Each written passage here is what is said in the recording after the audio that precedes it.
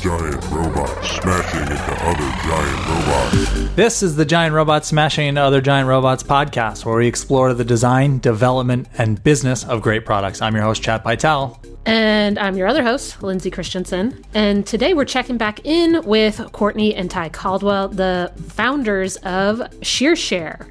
Thanks for coming back. Yeah. Thanks for having us. We're having too much How fun, are you y'all. doing today? We're good. Today's a good day. You know, every day is better than the day before. So we're feeling pretty good. Have to always set that positive reset. I was about to say that's a very positive statement. It's what I expect from talking to the two of you over these last few months. It doesn't come easy, I will say that, because every day comes with its own set of new challenges. But you have to mentally think about positive resetting in the next 24 going into, it's just something that we just tell ourselves. For sure. Yeah, I felt it for myself. I hear it from a lot of founders that being able to reset, being able to, some people call it grit, no matter what happened yesterday, to get up and try it again. Yeah. I remember listening to a TED Talk by a brain surgeon. She said this one thing that has always stuck with me since. She said, the brain doesn't know the difference between a truth and a lie. And so what we tell ourselves every day is most likely what's going to show up at the end of the day. And so if you get up and start to tell yourself, oh, woe is me, the sky is falling, it's doomsday all over again, you're probably going to experience a little bit of a Groundhog's Day. But if you get up and say, hey, you know what, I'm determined to make sure that the days ahead are greater than the days behind, most likely by the time you put your head on that pillow at night, that's probably what you've experienced in the last 24 hours. And having been doing this for 17 years now, I think one of the only reasons why I've lasted is my ability to face each day as a new day and realize I get another chance at it or not get hung up on the bad things that happened previously. Good for you. There are downsides to it too, is like I don't necessarily recognize the successes either because I'm like on to the next thing already when we've had a success. Yeah. That's probably my downfall. I would definitely say that's probably my downfall. And, sometimes we don't celebrate those small wins. Yeah. And I had to learn how to do them because, even when you reach that goal, you're on to the next one. So it's almost like, this is what I wanted to do. I accomplished it, but I want to get farther. And it's always like more. And it's multiplied even every time you reach a certain goal. And we never hit that stop point and say, hey, you know what? I made it. Pat yourself on the back, and that gives you a lot more energy to go forward to reach the next successful goal. Yeah. It's just like in sales, the quarter behind you doesn't matter. Like you have to wrap up that 90 days and then hit the goals for the next quarter. Yeah. Yeah. Speaking of the grind, that's definitely sales, right? Before ShearShare, would either of you have labeled yourself as doing sales or being a salesperson? No. And do you now? I've always kind of been a salesperson because I've been in the industry for so long. So I've always had to sell myself just as a salesperson, no quasi salesperson, because that's just who we are as individuals. Yes. So I feel like if I'm doing something I passionately love and something that I know I can help someone understand, educate, and also possibly win them over by selling them something, I feel like, that's a part of me. Not innately as a salesperson, but it's a part of me. And I would answer that question with an emphatic no. I've never looked at myself as a salesperson, never thought of this is definitely the track that I want to take in my career. I was always the marketeer, the person who supported the sales team, the person who delivered those sales qualified leads, right, to help them, get through the demand gen funnel faster. But after this, I think as an entrepreneur, you have to be part of sales because you're constantly selling either to your user base, so we're selling to stylists or to the salon and barbershop owner, or you're selling to investors, with pitches and pitch decks, or you're selling to new hires, right? Trying to get new people to come on board and kind of take this crazy journey with you. So you're constantly selling is something I've felt that I've had to learn over these last few years. That's a crock, y'all. That's a crock. Talking about the woman who is the pitch we got queen. a fact check. I know. What is this? Talking about the woman who's the pitch queen for ShareShare. In order to do a fabulous pitch like she has, you're a salesperson. It may not be innately, but you're a salesperson. So Courtney, she doesn't say that, label herself as a salesperson, but Offset, amongst other things, she has been awesomely great at being a salesperson. No, I'm going to say that it's because I went to all those Toastmaster meetings with you back in the day. That might be it. Yeah, and so I really don't see presentations as sales, but like I said, once you jump into this thing called entrepreneurship, you are definitely 100% selling all the time. So imagine me being at Toastmasters, guys, and she has her computer and they're doing work, and she's just there as company, but she's taking in all that energy, and so it's just jumping on her. Very true. Well, I think you both touched on an interesting element of this bigger thing we call sales, which is it takes a lot of different forms. Mm-hmm. And maybe we immediately jump to, salesperson. I have an idea of like what that person does from 9 to 5 and what they're responsible for. But as you talked about, especially as a founder, as an entrepreneur, you're doing all kinds of sales. You're selling to investors. You're selling to partners. You're selling the dream. Mm-hmm. Yep. Holistically, yes, we are in so many, different emphatic ways. We are. And I think that when we really look at it from a grand scheme of just giving this thing a bird's eye view, we are selling. And in so many ways, if we're not selling, we're marketing. So that's a form of selling in itself. Yeah. And if I think back to my days before ShareShare, I was within many organizations that were always trying to figure out, does this fall into the sales realm or does this fall into the marketing realm? Like, where should the SDR team sit? Like the sales development reps, where should they sit? Sometimes they sat in sales, sometimes they sat in marketing. I mean, and honestly, the lines cross, so much. But at the end of the day, sales is the one who kind of pushes that dollar sign across the finish line with a lot of help from marketing. Do you think you can be a successful entrepreneur without sales skills? I don't think you can be totally successful. I think that you could be somewhat of a success, but you have to make people believe in what you're selling. Yeah. And you have to be able to know by educating people on what it is you're selling. Mm-hmm. And most people don't know how to do that. I recently did a podcast telling people, how to brand themselves. Essentially in this industry, you are personally a brand. And if you are not driving great results, you are not having people talking about you, because that's one of the ways that people are going to know who you are. People need to talk about you. So if I talk to one of you about what ShareShare is and how we can help your business, you're going to share that if I've educated you and shared great information and content based on what you feel like ShareShare is. If I've shared that with you very, very well. And I think that most people don't get it, that if you can't speak about your business, nobody else will. Mm-hmm. Honestly, babe, one thing I've learned just by watching you are like the soft skills that it takes to also be a quote unquote saleswoman or salesman, right?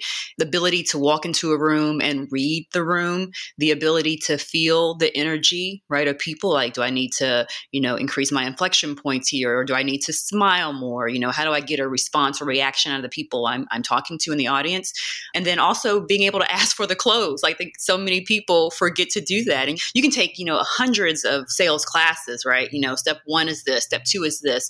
But if you don't have that kind of persona, and it doesn't have to be a big personality, it just has to be some type of personality, because people want to do business with people they like. But you also have to remember at the end of the day, you have to go in and ask for the close. You have to have that energy. People have to feel the personality.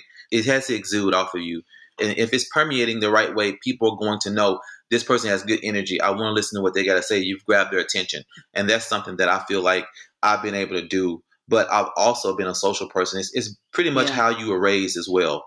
If you're the type of person that sits in your room, play video games, you're going to be a little bit distant in your social skills. So being socially aware, just that little pinpoint is going to help you when it comes to selling, because you know how to speak adequately and concisely to people about what it is that you're selling. Mm-hmm. And different industries respond differently too, right? Like, I kind of grew up in B2B technology marketing. So the Oracles of the world, the Right Now Technologies of the world. I even worked in full-time ministry for several years.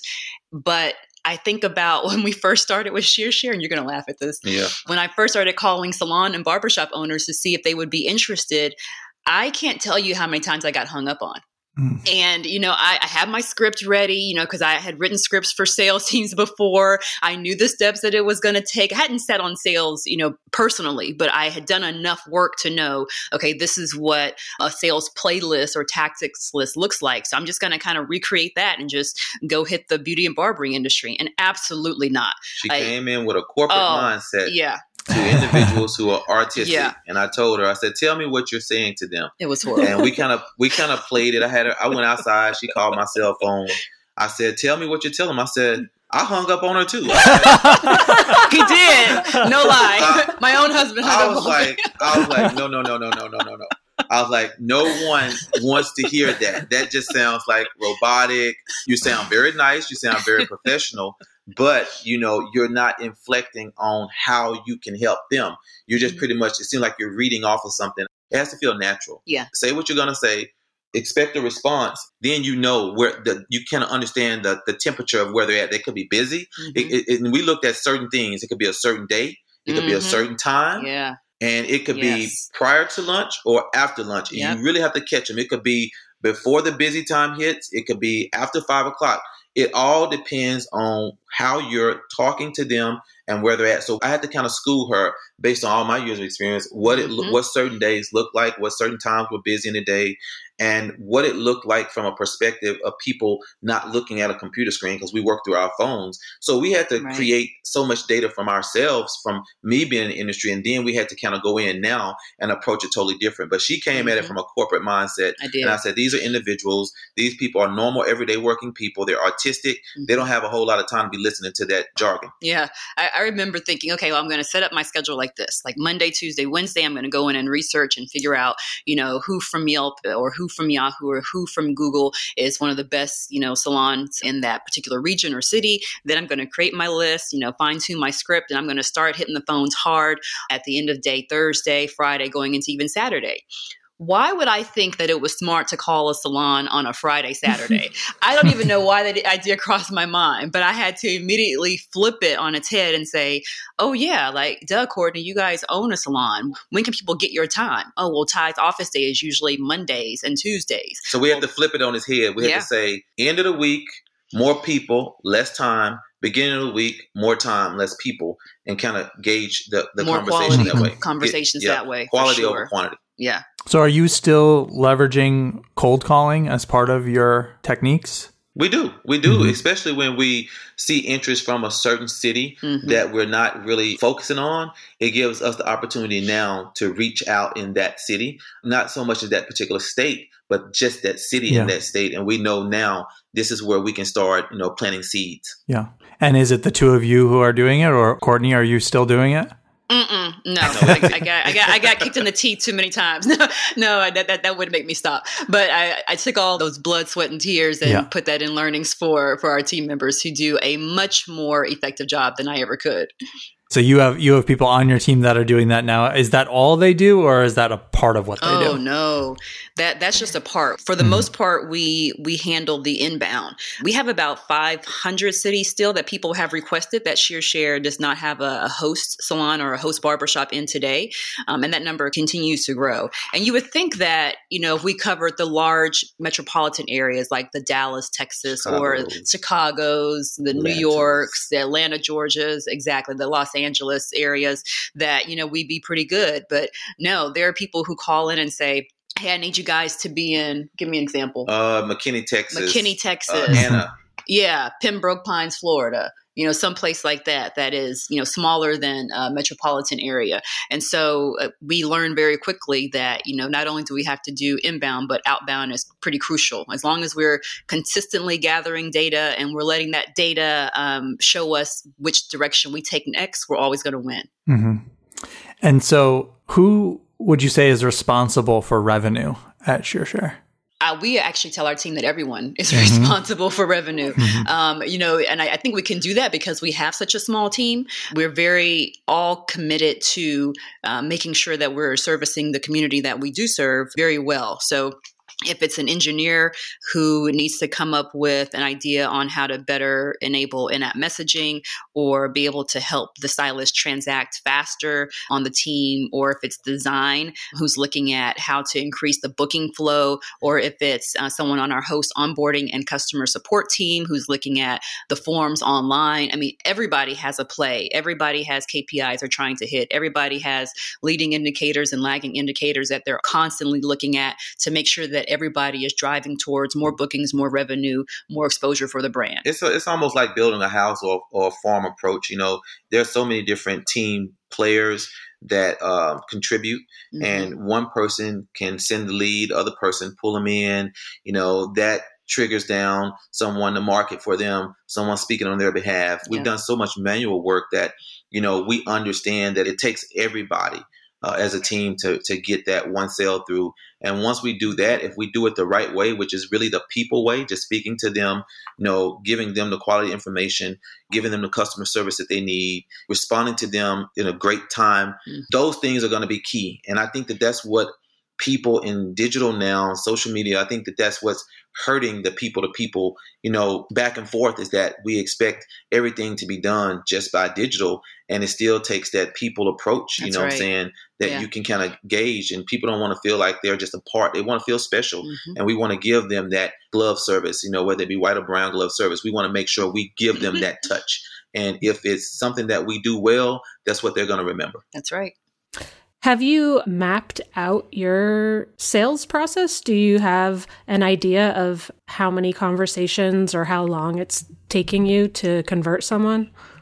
Yeah, we try to do that by city or by metropolitan area, I should say. We used to try to do it by state, but even the different regions respond so differently. It's still data we're collecting. Yeah, it's constantly changing. It's like, someone says, draw up a business plan, and that business plan is going to be obsolete in 30 days. So same thing with the data for, how many phone conversations, how many connects we have to have, how many conversations we have to have with the business decision maker, not just the salon manager in this case, and what types of collateral we send as a follow-up, et cetera. Definitely attempting to map that, but it changes like the wind. Mm-hmm. So remind us, like, when and how and to whom money is changing hands at Shearshare. We know you're a marketplace, but what are some of the details about how that money actually changes hands? Yeah, so the business model is by commission, right? So we have a take rate based on every Shearshare stay. So a stylist will go onto the app, see a salon or barbershop space that they can rent for the day, week, or maybe for a class that they're hosting. They'll pay that rate that they see, and then the host gets a percentage of those funds, and then Shearshare gets a percentage of those funds. We've also introduced, I think we mentioned this a couple of podcasts ago, an advertising model so that people who are in the industry and have a professional product that's either going to help our community make more money or save more money, they can actually advertise on the Shearshare platform. So giving them a brand new distribution channel. Also during COVID-19, we opened up the ability for our Shearshare host to sell their products that may be on their listing inside of the Shearshare platform. So even though they may have had, 10 of the same stylists booking their salon space in a given week. And because everyone has to shelter at home, they can't do that. But maybe that stylist liked that particular shampoo, or it was easier to buy that shampoo from that local salon owner. Then we still allowed that to happen to make sure there was some kind of e-commerce trigger that could be pulled for the folks having to stay at home and not be able to work. And so those are the variety of different models that we have on the platform today. For the hosts, it's free to list your basic listing, right? Yeah, right now it's free to list. And we did that because, when we first started Shearshare, we honestly just got tired of seeing our fellow owners have to shut down because of the immense overhead costs. And then having to try to think about, where am I going to advertise? What's the best pool to fish out of?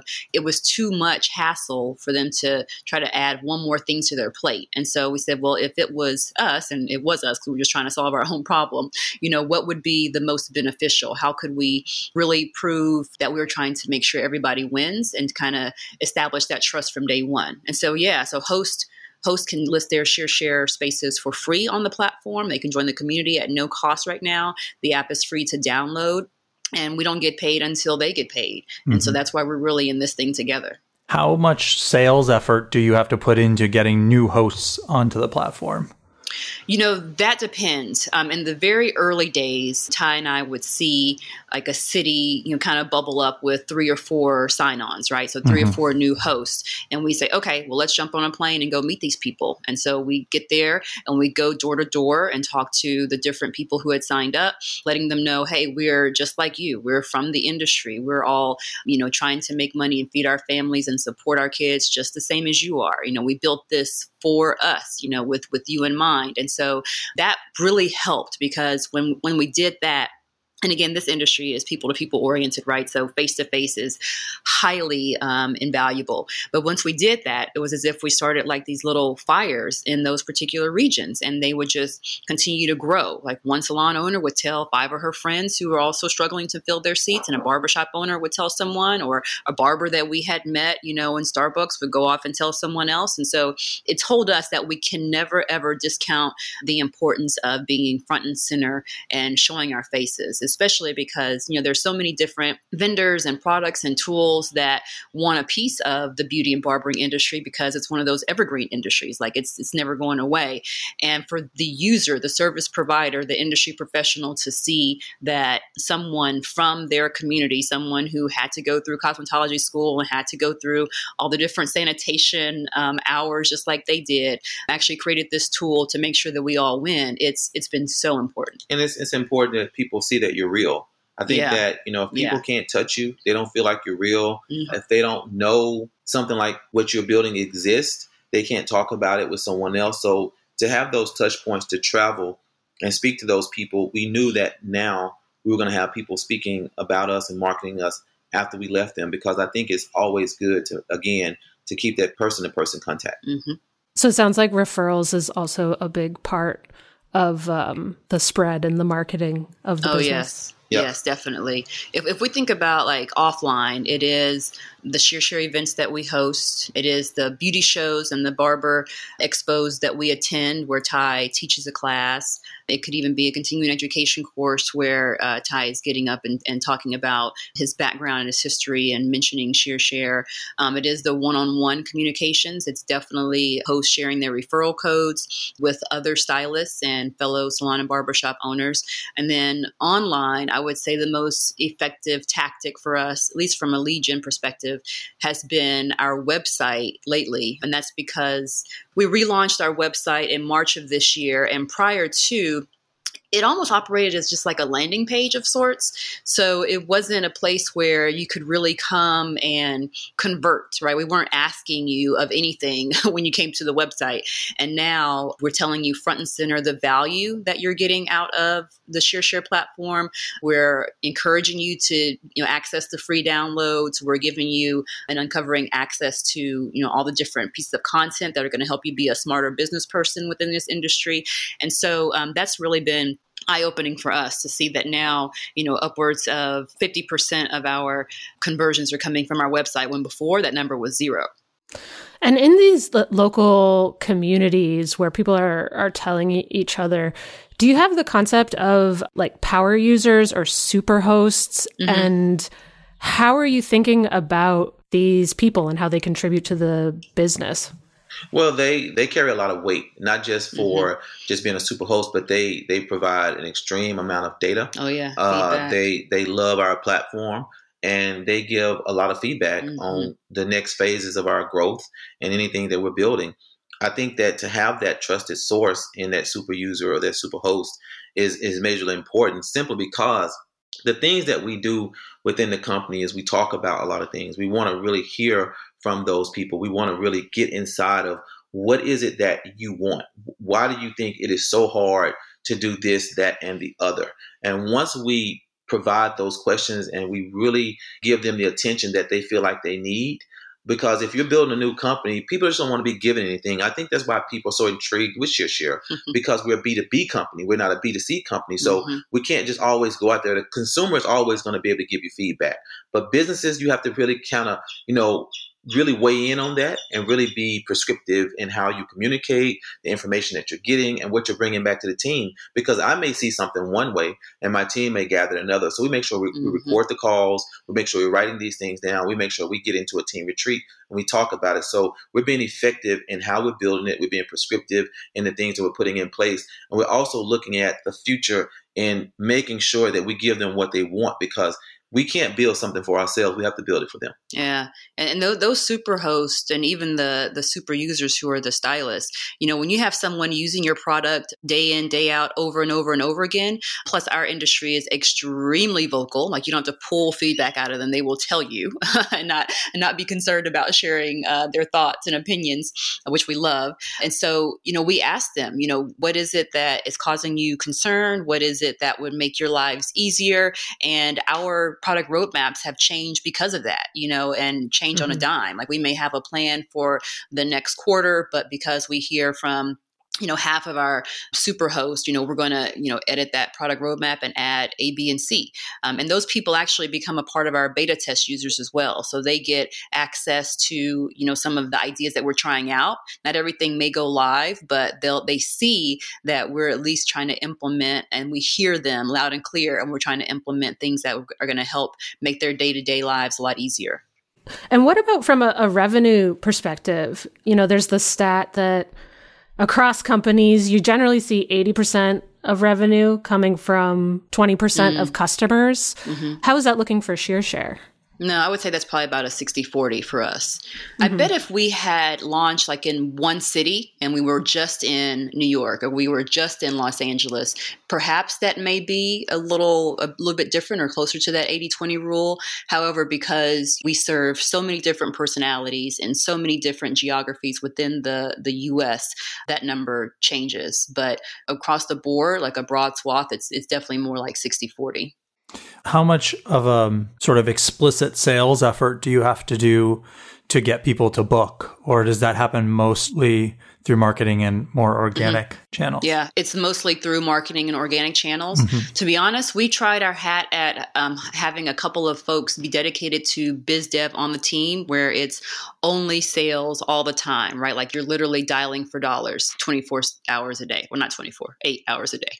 And we haven't figured out what works the best yet. Like, that formula is still being kind of fine-tuned and reformatted, and the goals are being recast.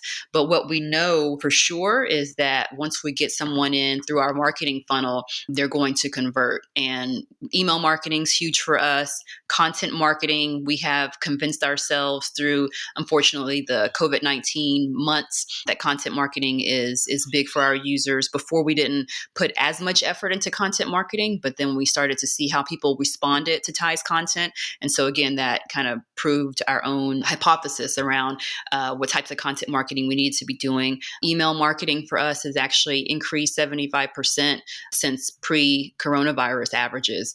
That education portal that we mentioned, it's still the second most popular page on our website, and that's after the home page. And even our conversion rate has gone up. It's seen a spike in 25 points during the quarantine. So even though we're not spending money on hardcore paid search marketing, we know that people are finding the content to be valuable. We're hitting a real need because stylists are being displaced, and unfortunately salons and barbershops have had to close down. And so now, where do those people go? Because they still have to feed their families, they still have clients to service. And as these states start to reopen, we're there telling them, hey, we're here for you to help you build one day at a time. And marketing is the channel that we use to really get that message across. Do the majority of people who are booking a chair, are they doing it because, oh, I've got this appointment and I need a place to do it? Or is it more proactive of, I'm setting up shop here for these times and I'm telling my clients that I'm there?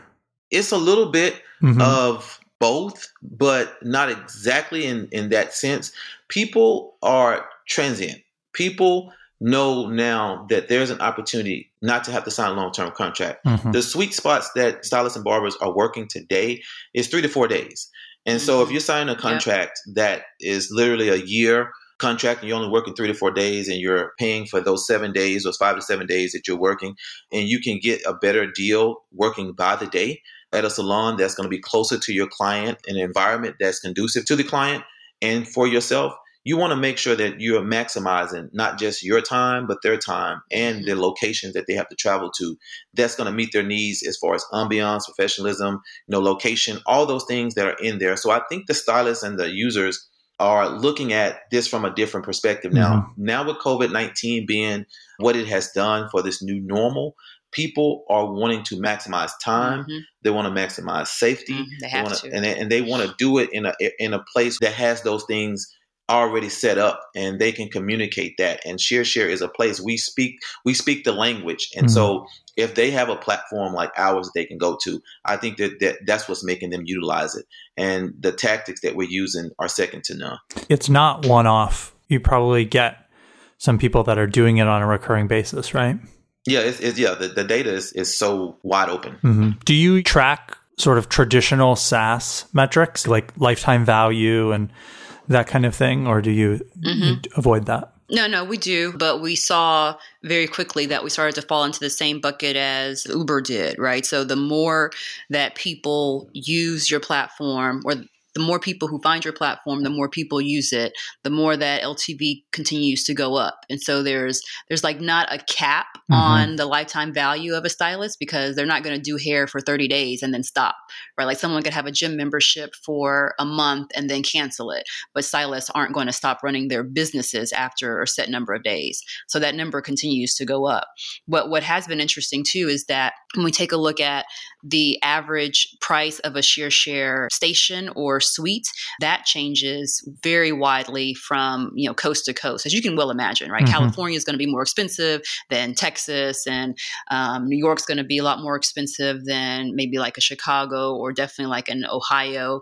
And so people are not only choosing to spend their money or book ShareShare locations based on price, but they're really doing it based on the personalities of their clientele. So not only do I have to think about COVID-19 and making sure that this place is clean and uber sanitized and, pristine and perfect, but I'm also thinking about, I know that, Tom likes, a sportier atmosphere, or I know that Ty likes, a more fine men's grooming salon experience. And so this gives them an opportunity to be hyper focused around the customer experience and to make sure that their clients love the experience, so much so where it's not just about, my stylist was able to find a spot that was closer to me to make my life easier, but that person truly thought about, what would make me feel comfortable as a stylist. And so I'm easily going to rebook with that person before I check out. And also it gives them a different personality. So sometimes you're introducing that client who likes that sporty atmosphere to a more of a finer men's salon ambiance environment. And then you're inviting that person who likes that opposite, the fine ambiance, into a sportier environment, because you just never know that particular day what's going on, what sport events are going on, how many of their friends want to come and get service. So you want to make sure that you are attracting the masses, and you want to be able to do it in different personalities of salons and ambiances so it can fit that client's needs. So when you give them something to test out and try, they can say, okay, well, let's go over downtown this week. I really like it over there. And you have a bevy of clients that you can bring to that area. And then the next time you can go outside to the suburban area where those clients want to have a more of a relaxed feel by the lake or wherever it is that client likes. And now you have a bevy of clients that you can service there. So it just gives you a different look and feel, and you can kind of bring that personality, because there are different people with different budgets, and you just never know how that client is going to feel being in one environment as of the next. Are the hosts setting their own prices?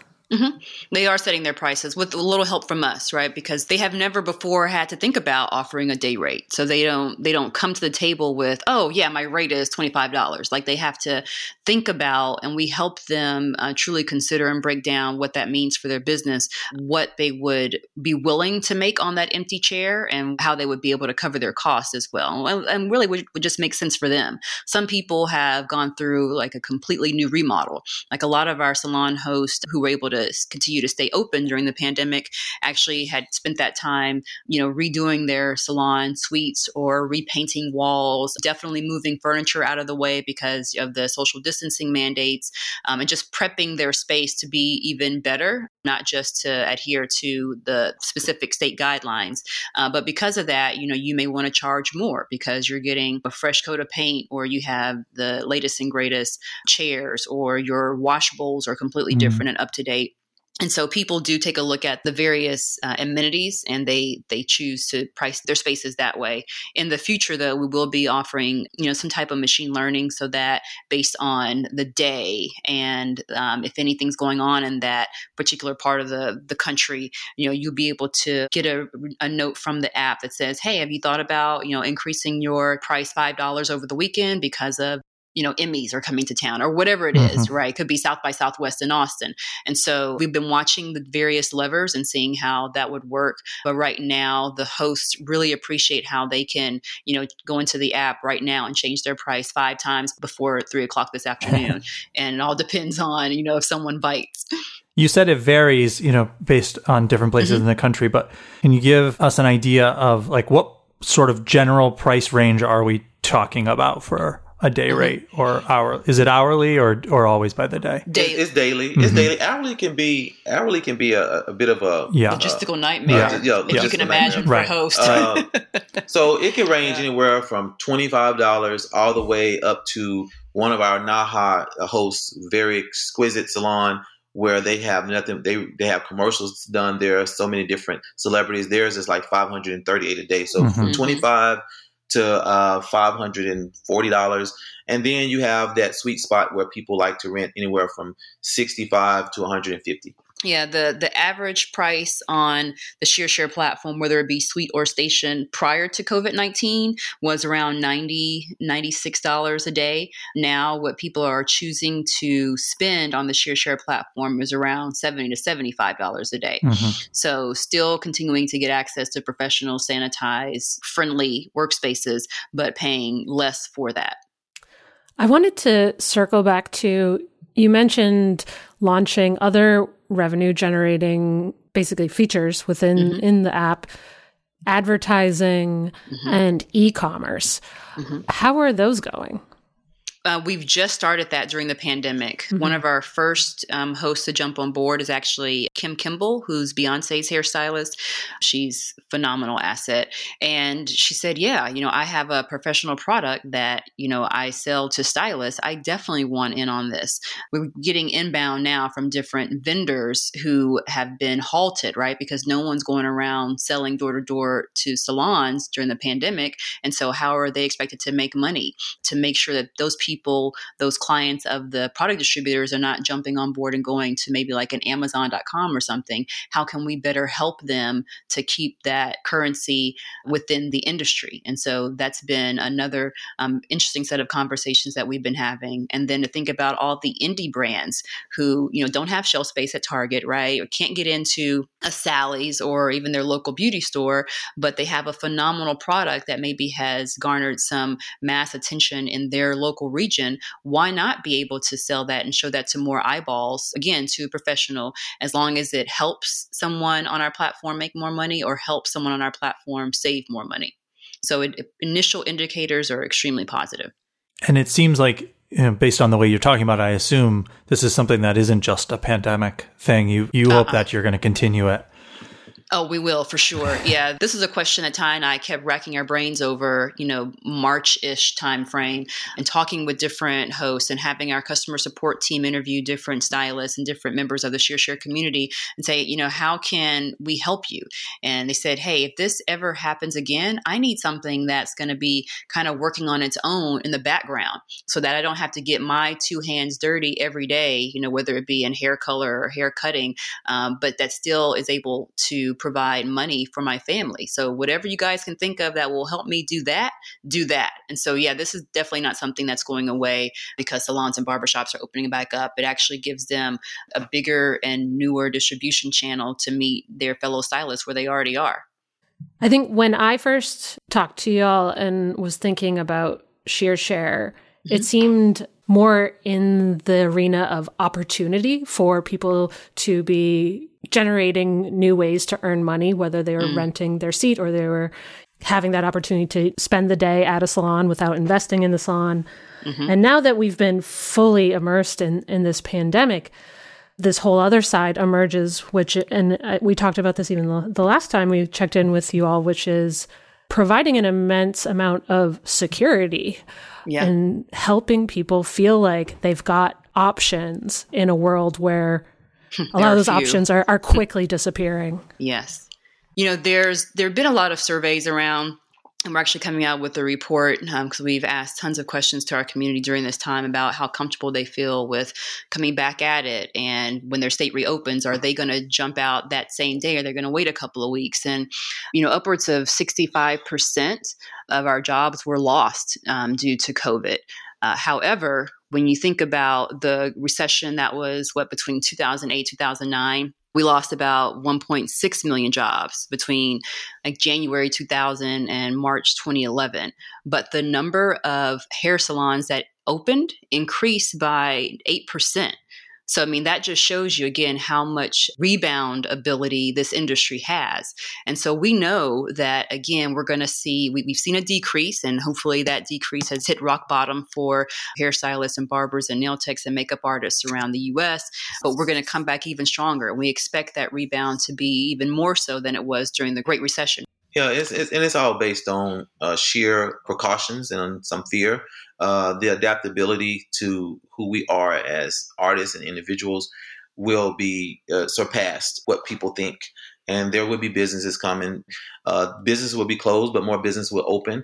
And as the new normal and adaptation of what the pandemic has brought to us, we will understand what the people's needs are. I think, honestly, there's so much good going to come out of this pandemic for our industry, especially when we were considered non-essential and when we know what we bring to everyday people's lives, feeling good, looking good. And so I think that the numbers that Courtney just spelled out is not only, you know, immensely important, but also they're going to continuously grow. Even the Bureau of Labor Statistics says that our industry is going faster than the average for all occupations. Now, you know, that was before the pandemic hit, right? But what we're seeing is that this rising generation, especially this rising generation, they're saying, I don't want my destiny to be tied to something or someone that I can't control, right? So if I'm working full time, perhaps for a salon, and this goes down, and the salon owner gets to choose whether or not I have a job or whether I have to file for unemployment benefits, you know, I don't want to be able to put that grave decision into the hands of someone else. And so because of all the resources that are out there now on how to be a smarter business person, how to go about being successful as a solopreneur, they already have access to platforms like an Instagram and even Snapchats and the Facebooks of the world. They know how to market themselves, and they're learning every day how to better market themselves. They're saying, I want to be my own success. And if I'm going to bet on anybody, especially after this pandemic clears up, I'm going to bet on myself. And so, yeah, ShareShare gives them plenty of options to be the best and smartest business person that they can be while still servicing their clients in, again, a safe, professional, very sanitized location. So we always like to check in with, you know, what's changed since last time we talked to you. And I think since the last time we've talked, we're starting to see states reopen. What does that look like in terms of ShareShare use? Yeah, we've been very happy and very conscious about having those states reopen and how we can support our ShareSharers during this still very sensitive time, right?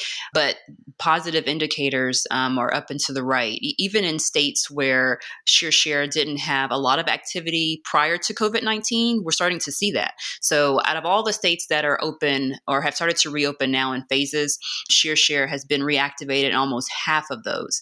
And these are people who are starting to book 2 to 3 times a week. So you see some people step out in week 1 and booked once to see, how am I going to like this? Are my clients? And that's happening already right now. That's happening right now. Yes. And it just didn't start. It just didn't start when states reopened. We were already doing all the work and providing information, giving the steps that it would take. So, you know, to customers that were going in the shops, they were probably a little leery and a little apprehensive. But once the states opened up and they started giving their guidelines, we were already pretty much ahead, other than the OSHA guidelines. But the CDC guidelines, we were already knowing. We were talking to the states that opened first, and we kind of trickled down, and we kind of knew how things were going. So the fear has subsided a little bit, I think, with the stylists, because they were already hungry and ready to get back to work and passionate about getting back to work. So I think that once they started seeing the trickle-down effect from that first state, people were ready. I think those saturated areas like the New Yorks, like the Philadelphias, like the LAs, where it's just so much saturated, even Dallas for a minute, the people had to be a little bit leery because they didn't want just a mass movement of people that could just actually spread that disease even more. That's true. Yeah, Ty's right. We did a lot of work, within that education piece, right? Going back to the content marketing within the sales funnel. And so by the time states were open, we had already shared with our SheerShare community places where they can pick up affordable PPE in their region, giving them places where there are mobile testing centers or drive-through testing centers for COVID-19 if something came up, not just for themselves and their family members, but for clients. Providing for them a template for a client to sign a statement of health, which we've seen people use several times on social media and reposting how grateful they are for us to providing stuff like that. And even like a care strategy, like what things to think about. Truly think about it, consider before you go at it and start reopening your businesses. And so it wasn't as if the governor of a particular state said, all right, Friday is the open date. Good luck, go at it. And they had no bearing on what to expect or how to think about reopening and returning back to whatever normal it is today. But they had a lot of tools in their arsenal to say, okay, this is what I know. This is what I'm going to try my hat at doing. I'm going to go with the guidance and add 15 minutes per appointment time to make sure that I'm able to spend that additional time sanitizing. I'm going to make sure I'm showing my client what I'm doing. I'm going to have my client stay outside in the car. I'm only going to do one-on-ones. It's not going to be a salon full of people in the waiting area.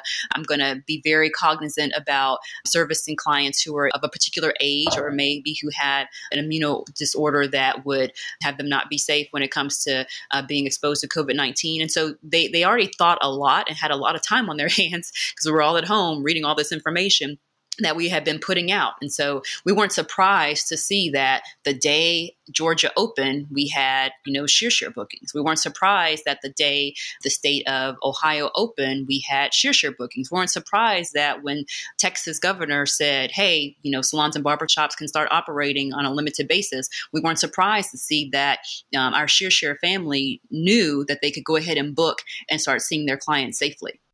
One of the neat things about this is, I feel like we've listened along on the journey so far and heard in one of our first conversations, we're providing content, and it wasn't about this at all, but like providing content that empowers your customers to run better businesses or to succeed in their business.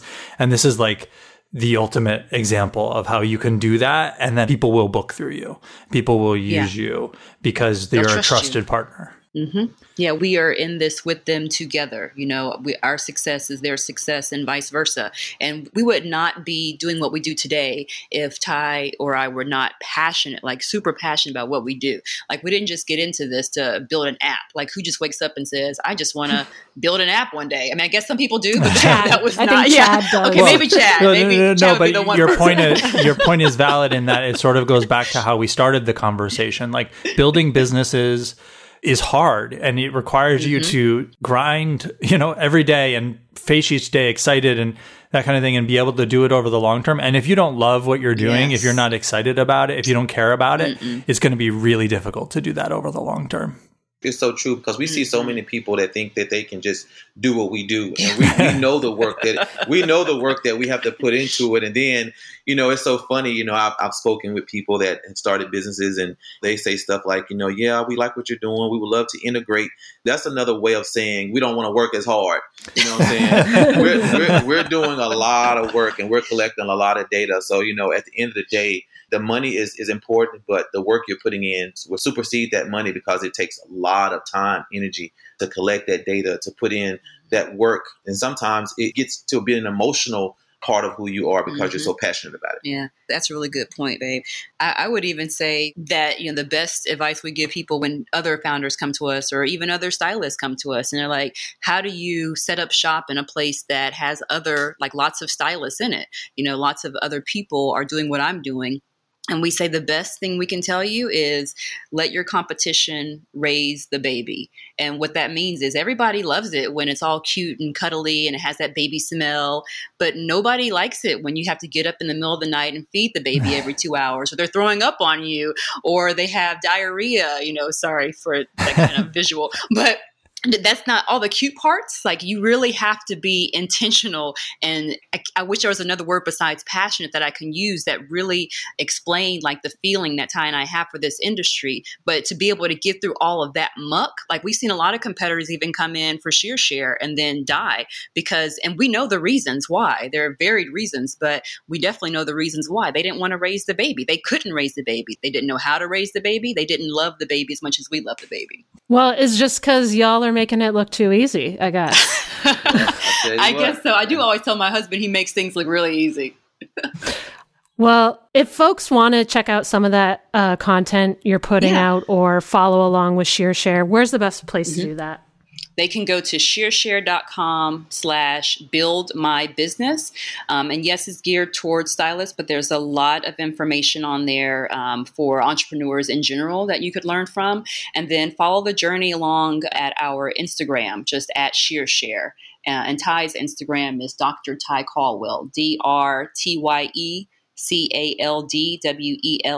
He gives tons of wisdom and always shares tips, because he's lived through a few pandemics and Y2K and Ebola and all that fun stuff. And he's still here standing and smiling. Wonderful. You can subscribe to the show and find notes for this episode at giantrobots.fm. If you have questions or comments for us or for Ty and Courtney, email us at hosts@giantrobots.fm. You can find me on Twitter at Lindsay3D. And me on Twitter at CPytel. This podcast is brought to you by Thoughtbot and produced and edited by Tom Obarski. Thanks for listening, and see you next time.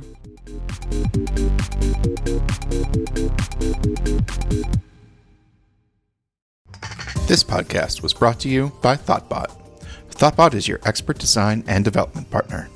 Let's make your product and team a success.